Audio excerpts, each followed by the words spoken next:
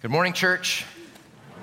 It's good to see all of you here today. We are in a sermon series we're calling Welcome, in which we're looking at numerous biblical metaphors of the church.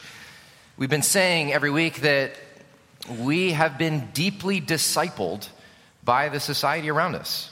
We've been profoundly formed as individual consumers, with self-fulfillment and self-expression as the greatest goods. But unfortunately, these things have not delivered for us. Americans find themselves lonelier than they have ever been. Americans report actually they're twice as lonely as they even said 10 years ago. And Americans are more restless, more discontent, more depressed than they've ever been. It's not working. And the good news is that God is inviting us into something better. He's inviting you into something better. He's inviting you out of your isolation to be a person in community.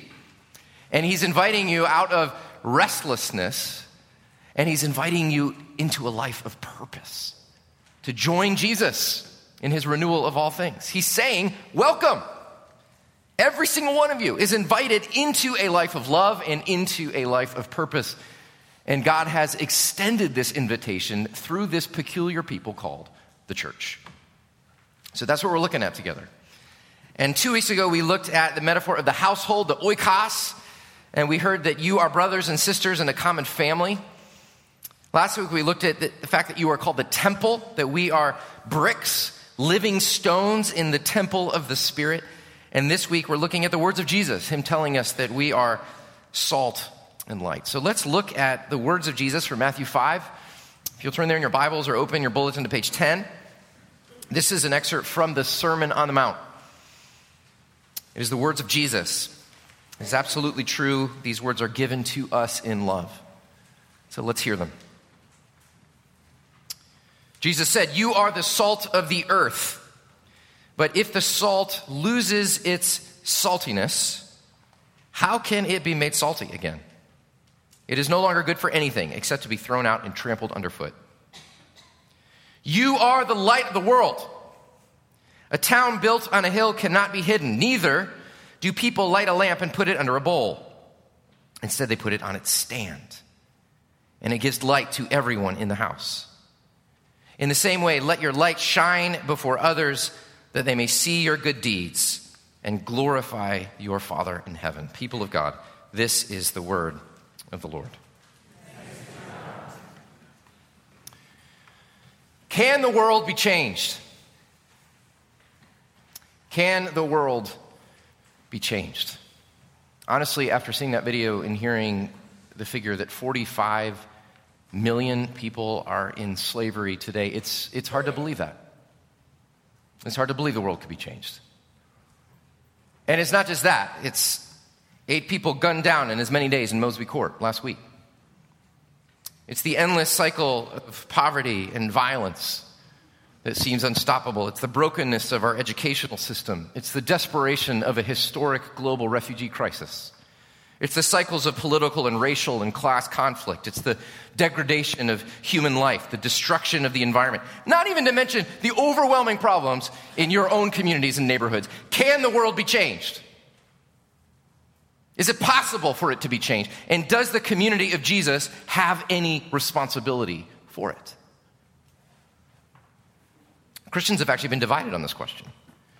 Some have been so overwhelmed by the darkness of the world and the despair of society that they've just thrown up their hands and said, the world's going down the drain. Let's save some souls and wait till Jesus returns. Let's withdraw.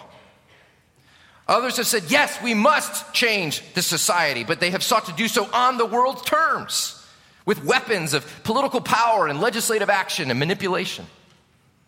Finally, Christians have so engaged the world's struggles that they have lost all distinction between their own values and the values of the society around them. Can the world be changed? And what is the role of the people of God? What is the role of the church? That's our question today. And in these verses, Jesus astonishingly says, yes, it can be. And you, my people, have a role in it. You have responsibility to engage in this world, this social environment you find yourselves. And remember, he was speaking to a little group of followers who at this point were nothing more than a group of ragtag, disempowered nobodies following a homeless rabbi. To you, he says, to you, you are the salt of the earth. You are the light of the world. You are world changers. And he's saying that to us today. Can you believe it? He's saying that to us. So what does this mean? That's what we want to explore together. Let's unpack this metaphor of salt and light. First, let's look at the context of Jesus' vision. We're going to talk about his vision for social engagement. But let's look at the context first, just real briefly. And the context, you won't be surprised, is community. Look at the first two words of verse 13 and 14. Jesus says, you are salt. You are light. Now, because we are 21st century Americans, we hear this through our individualistic lenses, as if Jesus is talking to you personally. Me, Jesus? Moi? I'm the salt of the earth. How flattering. What a compliment. But friends, the you here is the second person plural pronoun, which we do not have a good one in English. If we were speaking Spanish, we would say ustedes or vosotros. Those of you who are Southern have something. You could say y'all. Or if you're from Jersey, use guys. And actually, it's better to substitute, to translate this Southern. You could say y'all. Jesus says y'all are the salt of the earth. Y'all are the light of the world. Let y'all's light. I think you can say that, can't you? I'm from Chicago, so it's hard to know how you actually use these terms. But let y'all's light shine before others. This changes things. When you hear things in that way, it shows us that Jesus is giving us a vision that can only actually be carried out in the context of community. You are a city on a hill. Guess what? You can't be a city by yourself. You are the salt of the earth. One grain of salt can't do a whole lot. To live the vision that Jesus is offering is actually impossible unless you are deeply embedded in Christian community. And I'm not going to spend a whole lot of time on this because I've been hammering this into your heads for the last couple weeks. But I just want you to see that this is not me. This is Jesus. This is not Paul even. This is Jesus. In fact, the whole Sermon on the Mount, in many ways, is a blueprint for community. How Jesus' community is to live in the world. We are not a collection of individuals who show up here to get religious inspiration. We are a family. We are a household. We are a temple. We are a community called to be salt and light together in the world. And so I'm going to keep on saying this. I'm going to keep on saying this, friends. If you are living a solitary Christian life, if you are just showing up to a church service once a week, if you drift from church to church and podcast to podcast, just trying to find some spiritual inspiration, you're going to miss this. You're going to miss this vision that Jesus has for global transformation because it is embedded in his new community. Don't miss it. It's a vision for community, not church attendance, not spiritual dabbling. It is a vision for community that is living out the kingdom vision of Jesus in the world. So that's the context, okay? Real brief on that. Second, though, what is Jesus' vision? What is his vision for how his community is to engage in a broken, rebellious, dark, and sinful world? What is his vision? Well, I will say it this way. We've used this phrase before here at Third, but his vision is engaged difference.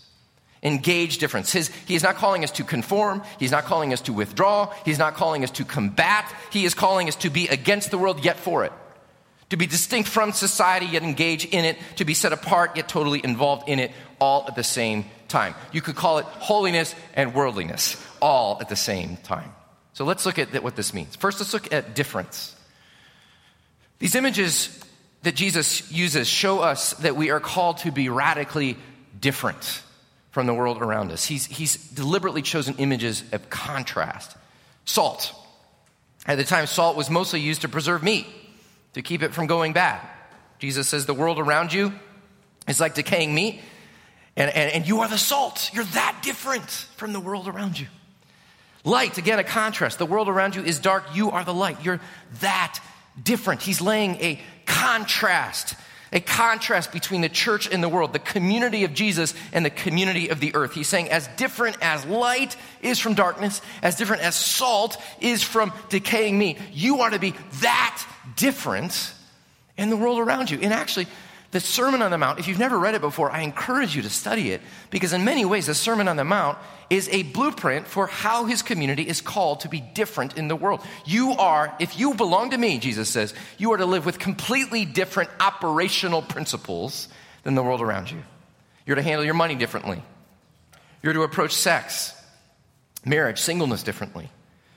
You treat the poor differently. You relate to different classes and races differently. You handle conflict differently. You have different business practices, different goals for your kids, different priorities, different ideas of success, different ambitions, different standards, different everything. And the goal of this difference, Jesus says in verse 16, is so that they may see you see that? Good deeds. I love one translation.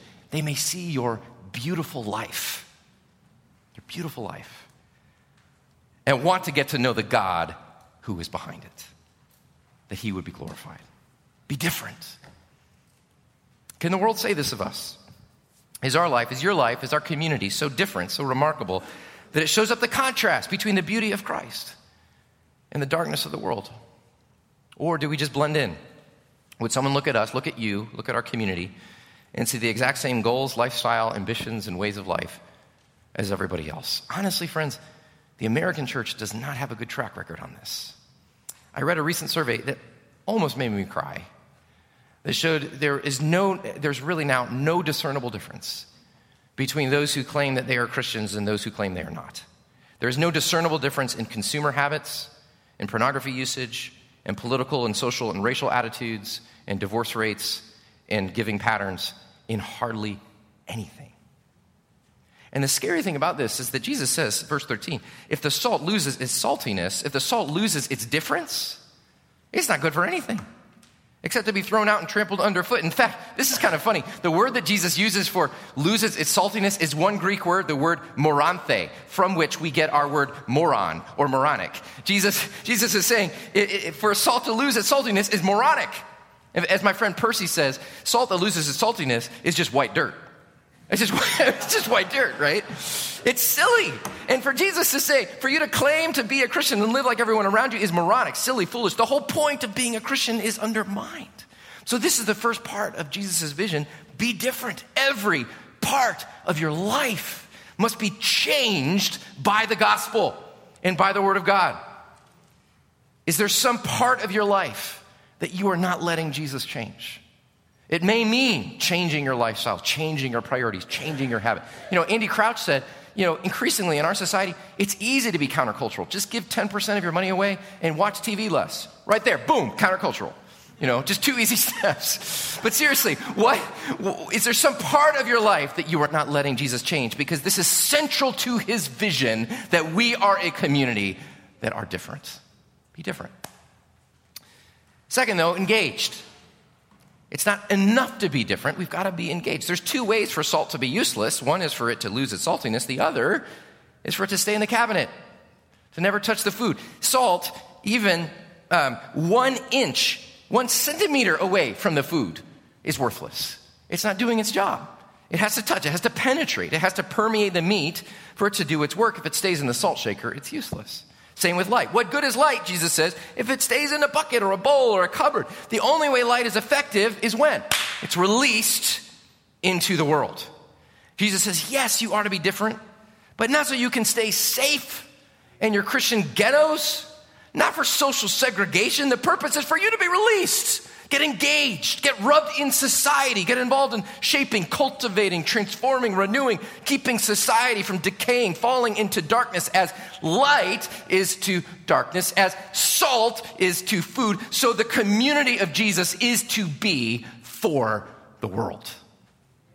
And frankly, friends, we're not so great at this one either. When I was a high school student, I worked in a summer camp, and I used to work sometimes in the back kitchen making the food for these poor kids. And one of the things we would make at least a couple times a week were these big boxes of instant mashed potatoes. Oh, barely could call them potatoes. Not even sure potatoes were in them. But we would, in this box of mashed potatoes, there were these clumps of salt.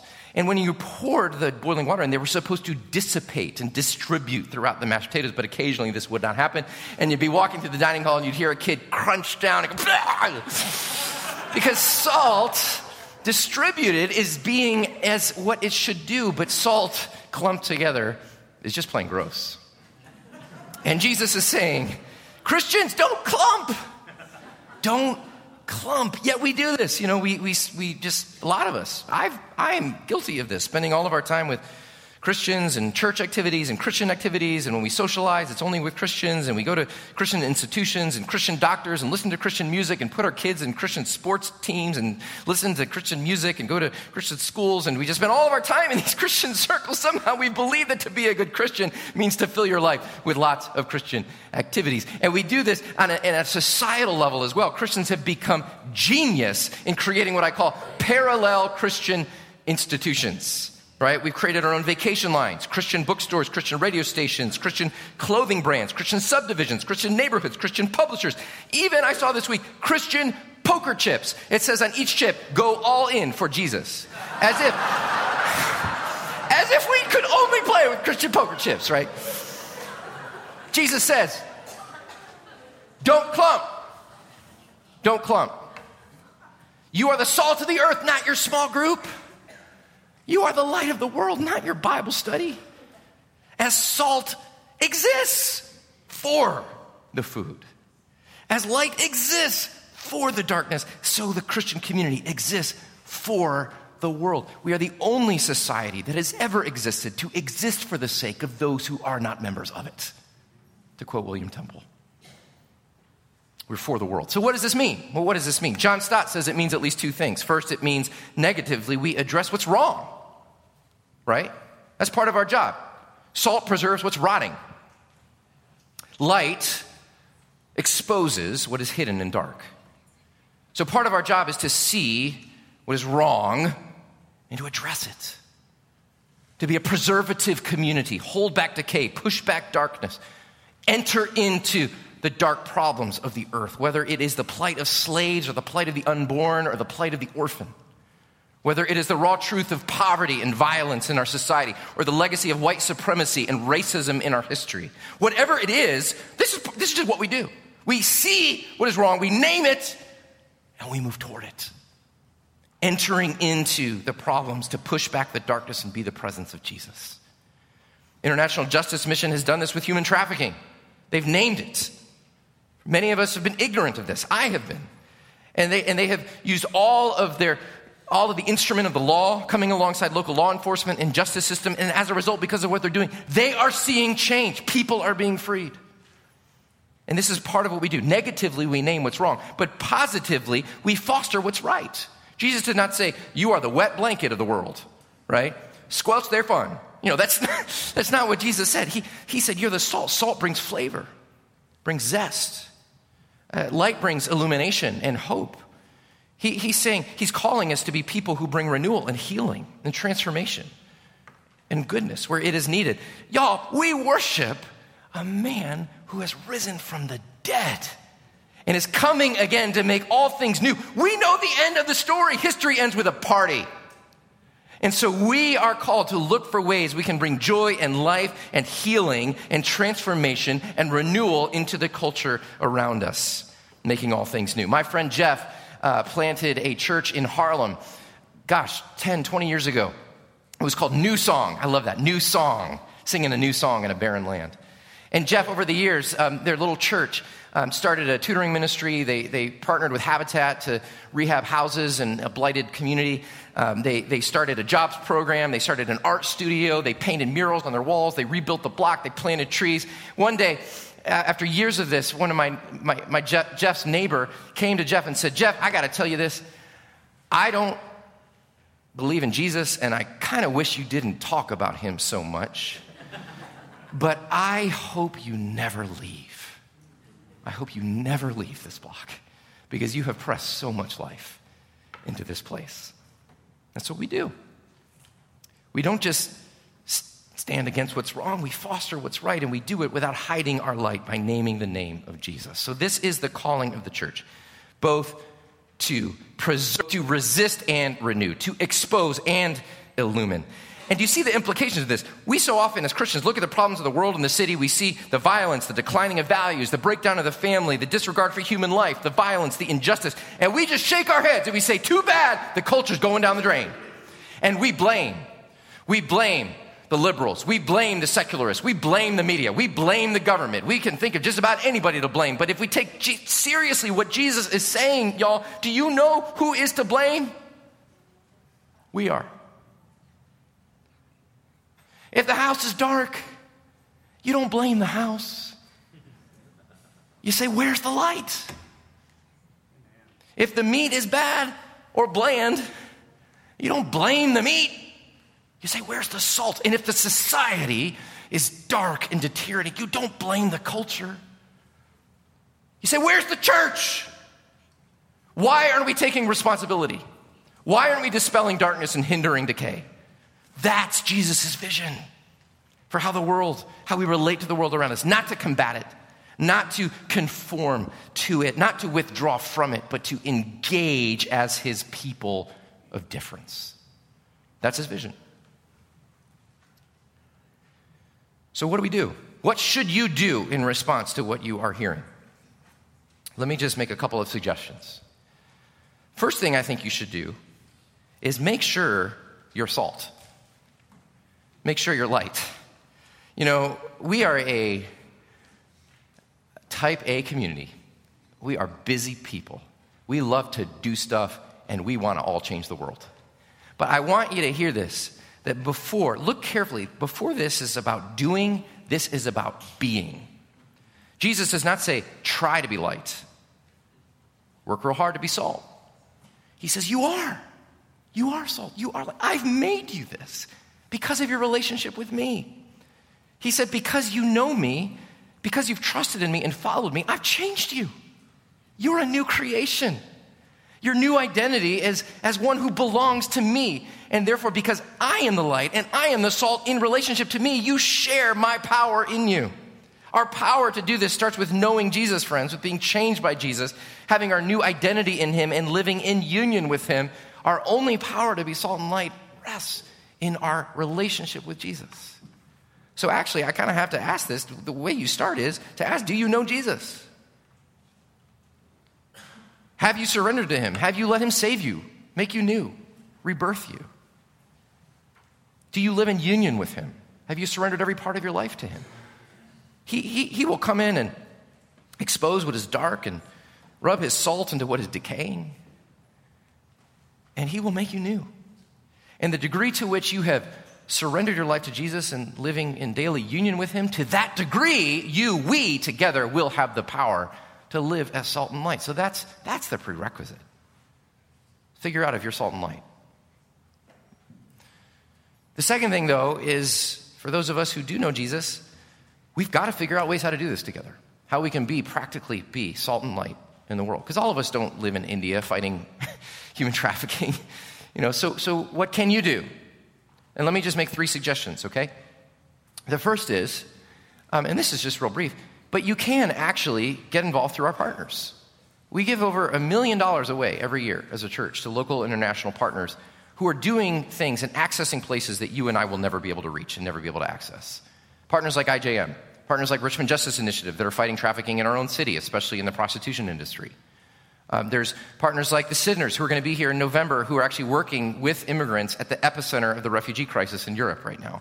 There's local partners like Chat, like Urban Hope, like STEP that are working in some of the most struggling parts of our city. There are ways that you can get involved, get to know our partners, pray for them, pray with them, and get engaged. That's one way to be salt and light. Another way is through your everyday work. Guess what happens Monday morning? Church, we get distributed. We get distributed. We get salted out into every sector of our society. I mean, and y'all are all over the place. Art, media, medicine, law, trade, business. Some of you are in retirement homes. Some of you are school children in schools. We are salted all over the earth. And what if we were to approach all of these places of distribution with intentionality, not for wealth and self-advancement, but to bring the life and grace of Jesus in whatever vocation you find yourself in? I have a friend of a friend named Sarah, Double Dom. And Sarah was working in, actually, of all things, she was working in the women's cosmetic magazine industry. And she was just becoming extremely tired how in this industry, how women were portrayed, how their body image was destroying, this vision of a perfect body, perfect skin, perfect everything was just destroying these scores of women that she was encountering. And so she decided to do something about it. And so she started her own quarterly women's magazine called Darling. She wanted to kind of hold up the modern mold of women to the fire. And so the mission statement is beautiful. It says this: Darling is a magazine. It's a catalyst for positive change, leading women to discover beauty apart from vanity, influence apart from manipulation, style apart from materialism, sweetness apart from passivity, and womanhood without degradation. And this magazine has become so successful. You go into Anthropology, you see it right there, right next to the cash register. You see it in all the high-end boutiques. You see it in Barnes & Noble right there in the front. Sarah has started a new conversation about femininity because of her commitment as a follower of Jesus to be salt and light in a place where there was a whole lot of decay. So in your area of work, in your industry, wherever you find yourself every day, ask yourself 3 questions. What could you resist that's wrong? What can you illumine that's right? And what could you create that could be? Think about that. You can be salt and light through your work. Finally, through our everyday neighborhood life. Guess what, friends? The big reveal. Our parish model, it's doing this. We're trying to get you unclumped, right? We're trying to unclump you here at 600 Forest and scatter, distribute, and to live out the gospel in every neighborhood that we find ourselves. One of the most powerful ways to be salt and light is through everyday acts of loving your neighbor. Some of you might have heard of a famous Christian speaker and author named Tony Campolo. Tony tells a story about an old friend of his named Charlie. Tony and Charlie went to school together, they went to college together, they got PhDs together, and then eventually they were able to both get professorships in different universities. Well, all was going well, but one day, Charlie's mom called up Tony. She said, "Tony, you gotta talk to Charlie. It's been 3 weeks and he quit, Tony. He quit. Gotta talk to him." So Tony said, okay. So he went and found Charlie in his one-room apartment in New Jersey. Sat down in Charlie's beanbag chair. He said, "What's going on, Charlie?" Charlie said, "I quit." Tony said, "I know you quit. Why'd you quit?" "I quit because I just couldn't take it anymore. I just couldn't take those people. You know, I'm teaching these deep existential truths of the great works of literature, and the kid in the back row raises his hand and says, 'Will this be on the test?' I can't take this anymore. I can't teach these people." And Tony says, "So you quit?" "Yeah, I quit." So Tony says, "So what are you going to do? How are you going to put food on the table?" Charlie says, "Well, I'm a mailman." "A mailman? Impressive. A PhD mailman." They just kind of sat there awkwardly for a few moments, and then Tony said, well, Charlie, this is the only thing he knew what to say. "Charlie, you just go and be the best mailman that you know how to be." And Charlie said, "I'm a lousy mailman." He said, you're a lousy, why are you a lousy man? He said, "Because I visit." "You visit?" "I visit. Tony, you would not believe how many people had never got a visit until I was their mailman." And he began to listen to Charlie tell these stories, and he began to realize, he got this picture of what Charlie was doing in his everyday life. He was sitting with lonely widows. He was counseling troubled teenagers. He was listening to jokes told by old men who hadn't told a joke to anybody in years. Tony realized as this was unfolding that his friend Charlie was delivering far more than the mail. He was delivering the gospel. That he was salt and light in this. He was literally changing a neighborhood. "The only problem," said Charlie, "is I just can't sleep." He said, "You can't sleep? Why can't you sleep? Who can sleep after 20 cups of coffee a day?" Tony says that Charlie is the only mailman he knows that all the people on his route get together every year, rent a gym, and throw a party on his birthday. Friends, you don't need power to be salt and light. You don't need money. You don't need influence. Jesus was speaking to people without any of those things. But through these ordinary, everyday acts of love, entering into, honestly, the darkness and the despair of your neighbor, Jesus is giving us the opportunity to fulfill this call to be salt and light. So can the world be changed? Indeed it can, and indeed it will. Jesus Christ has risen from the dead. He is making all things new, and one day he will bring about a new heavens and a new earth. And for some mysterious reason, he has called us to join him in the renewal of all things. So be different, family, be different. Be engaged, family, be engaged. And do all of this in deep connection with Jesus, our Lord, the light of the world. Let's pray.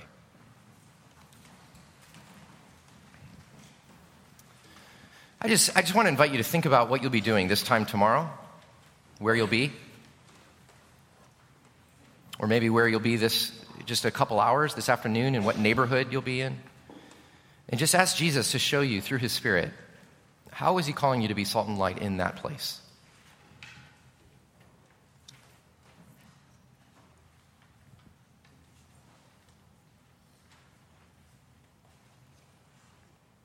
Thank you, Father, that, oh my goodness, thank you for hope. Thank you that we are people of hope. Thank you that the darkness of the world, though terrible and deep, is not a cause for despair because Jesus has risen from the dead.